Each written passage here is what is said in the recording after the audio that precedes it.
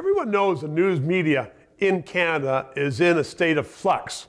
Newspapers say that they can't afford to continue on without government subsidies. Before, you paid for the newspaper and there were ads in it, and that worked. And now fewer people read newspapers. Holly Doan is the publisher of Blacklocks from Ottawa. No ads, and you get your money from people who pay a yearly subscription. Storefront sales, we call it. Storefront sales. And that works, and you're not in debt, and you've paid your investors.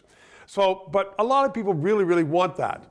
So if no one wants to pay for the Star, the Toronto Star, for instance, or very few, and the ads in it are not paying anymore, should it go out of business?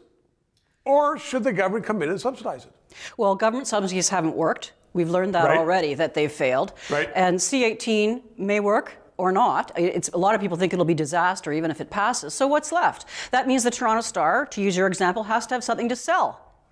So you have something to sell, but you're behind a paywall. In other words, if you pay for it, you get it. If you don't pay for it, you don't get it. Right. And that's a problem now, though, because some people are saying they send it all on in government bureaucrats. Not some people. Canadians have been really good. It's mostly government. Now, remember, government wrote the law. They wrote the law that lets me have a password, which is a technological protection measure that protects my product. But government has been, for 10 years, has been bypassing by taking that password and shotgunning it to dozens of thousands. One ministry in Ottawa will buy it, and there'll be 150 copies sent around. Well, they'll send the password to 7 people in the communications department. Yeah. First of all, you can't share passwords, so says the law.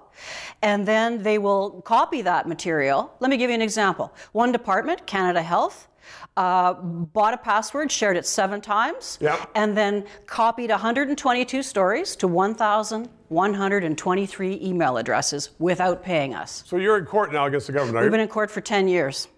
Why doesn't the government pay attention to its own laws? Because some would argue that they want to pick winners and losers. They want to subsidize the Toronto Star and the Globe and Mail, and they have an anathema towards independent media. And I know they don't like my show, and they don't like your publication, because you're always embarrassing the government. And, well, often. What they don't like even more is that we caught them stealing. And so when do you think this case will be heard, or when's the decision coming? Within weeks. Oh, really? The case will be heard in June, and then a decision hopefully by fall. And you're saying that is a way to protect news in Canada. So if you want that news, you pay for it. Storefront sales. Our goal here is to protect creators' rights, to protect small businesses who are copyright owners, and hold the government to account to follow their own laws. And be independent. And be independent. That goes with it. Holly Doan, you're independent. Thank you very much. 3 minutes. Justin Trudeau is now on the record as saying that social media is destabilizing, and he wants to bring in censorship to determine what can be put on and not on social media. That is wrong. Please support this station. And please add your address so I can write you a letter and thank you for supporting freedom of speech.